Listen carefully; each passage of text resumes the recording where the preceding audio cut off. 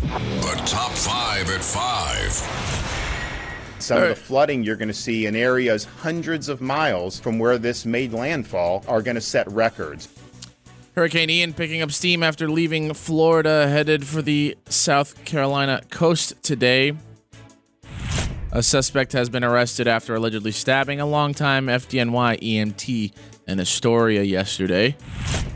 An upstate federal judge is expressing doubt about the constitutionality of several parts of New York's recent gun law after hearing arguments over whether to block its enforcement. Ginny Thomas, the wife of Supreme Court Justice Clarence Thomas, is doubling down on her claims that the 2020 election was stolen. The Boss, Bruce Springsteen, is coming out with a new album in November of soul music covers. Some of the flooding you're going to see in areas hundreds of miles from where this made landfall are going to set records. Well, Hurricane Ian has regained some strength after exiting Florida and taking aim at South Carolina. The National Hurricane Center said the storm spent only a few hours as a weakened tropical storm over Florida before it spun up into a Category 1 hurricane yesterday in the Atlantic Ocean. Rescue crews were wading through water and using boats to rescue Florida residents stranded in the wake of Hurricane Ian. Here's Lee County Sheriff Carmine Messino on Good Morning America. It is heart-wrenching. I will tell you that we have made some rescues through waterways and some we're not able to access. We have thousands of calls on 911 that are prioritized, and we're answering as we speak. The Orange County Fire Department posted photos of crews in a flooded neighborhood in the Orlando area. At least 4 people in Florida were confirmed dead on the state's eastern coast. Forecasters have issued a hurricane warning for coastal South Carolina and southeastern North Carolina ahead of another landfall today.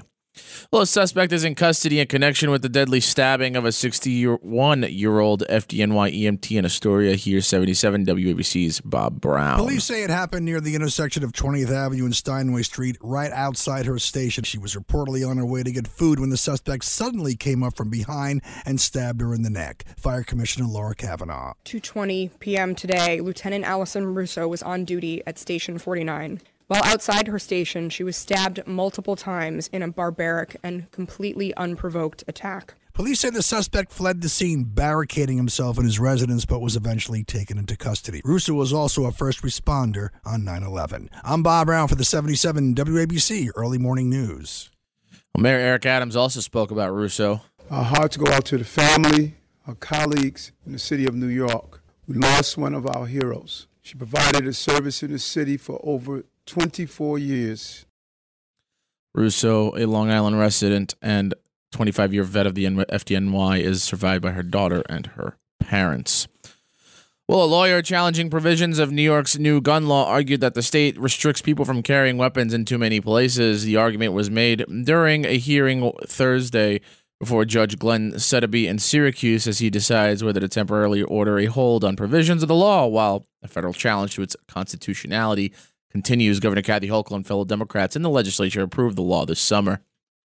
This is a moment of reckoning for us as New Yorkers and as Americans. So no 18-year-old can walk in on their birthday and walk out with an AR-15. Those days are over. Well, that was shortly after the U.S. Supreme Court struck down a state law that said people had to demonstrate an unusual threat to their safety to get a license to carry a handgun outside their homes. The lawsuit is also challenging training requirements for new concealed carry applicants that requires them to turn over a list of former and current social media accounts for the last 3 years. New York is among a half dozen states that had provisions of their gun laws invalidated by the Supreme Court. Well, Virginia Ginny Thomas, the wife of Supreme Court Justice Clarence Thomas, has stood by the false claim that the 2020 election was fraudulent during an interview with the House panel investigating the January 6th insurrection. Or I should say riot. That is according to Representative Benny Thompson, the panel's Democratic chairman. The committee has for months sought an interview with Thomas in an effort to know more about her role in trying to help former President Donald Trump to overturn his election defeat. She texted with White House Chief of Staff Mark Meadows and contacted lawmakers in Arizona and Wisconsin after the election. She refused to answer reporter questions after the interview. Ms. Thomas, why do you feel like you need to speak to the committee to clear your name? Thank you for being here. Did you speak with your husband about your beliefs of the election being stolen? Thank you for your question. I look forward to answering the members. Thomas's attorney says his client was solely focused on ensuing reports of voter fraud and irregularities were investigated. However, according to people familiar with the matter, she did not provide any evidence or specific reasoning to back up her belief. Well, the boss is still putting in some work. Bruce Springsteen is taking on the work of Four Tops, Temptations, Supremes, and other soul legends for a covers album that's coming out in November. The 15-song disc features 2 duets with singer Sam Moore. Springsteen explained that he wanted to make an album where, quote, I just sang. Those who have seen his live shows know he'll frequently pull out a soul cover or two, particularly on the encores. It's the WABC Early News on 77 WABC.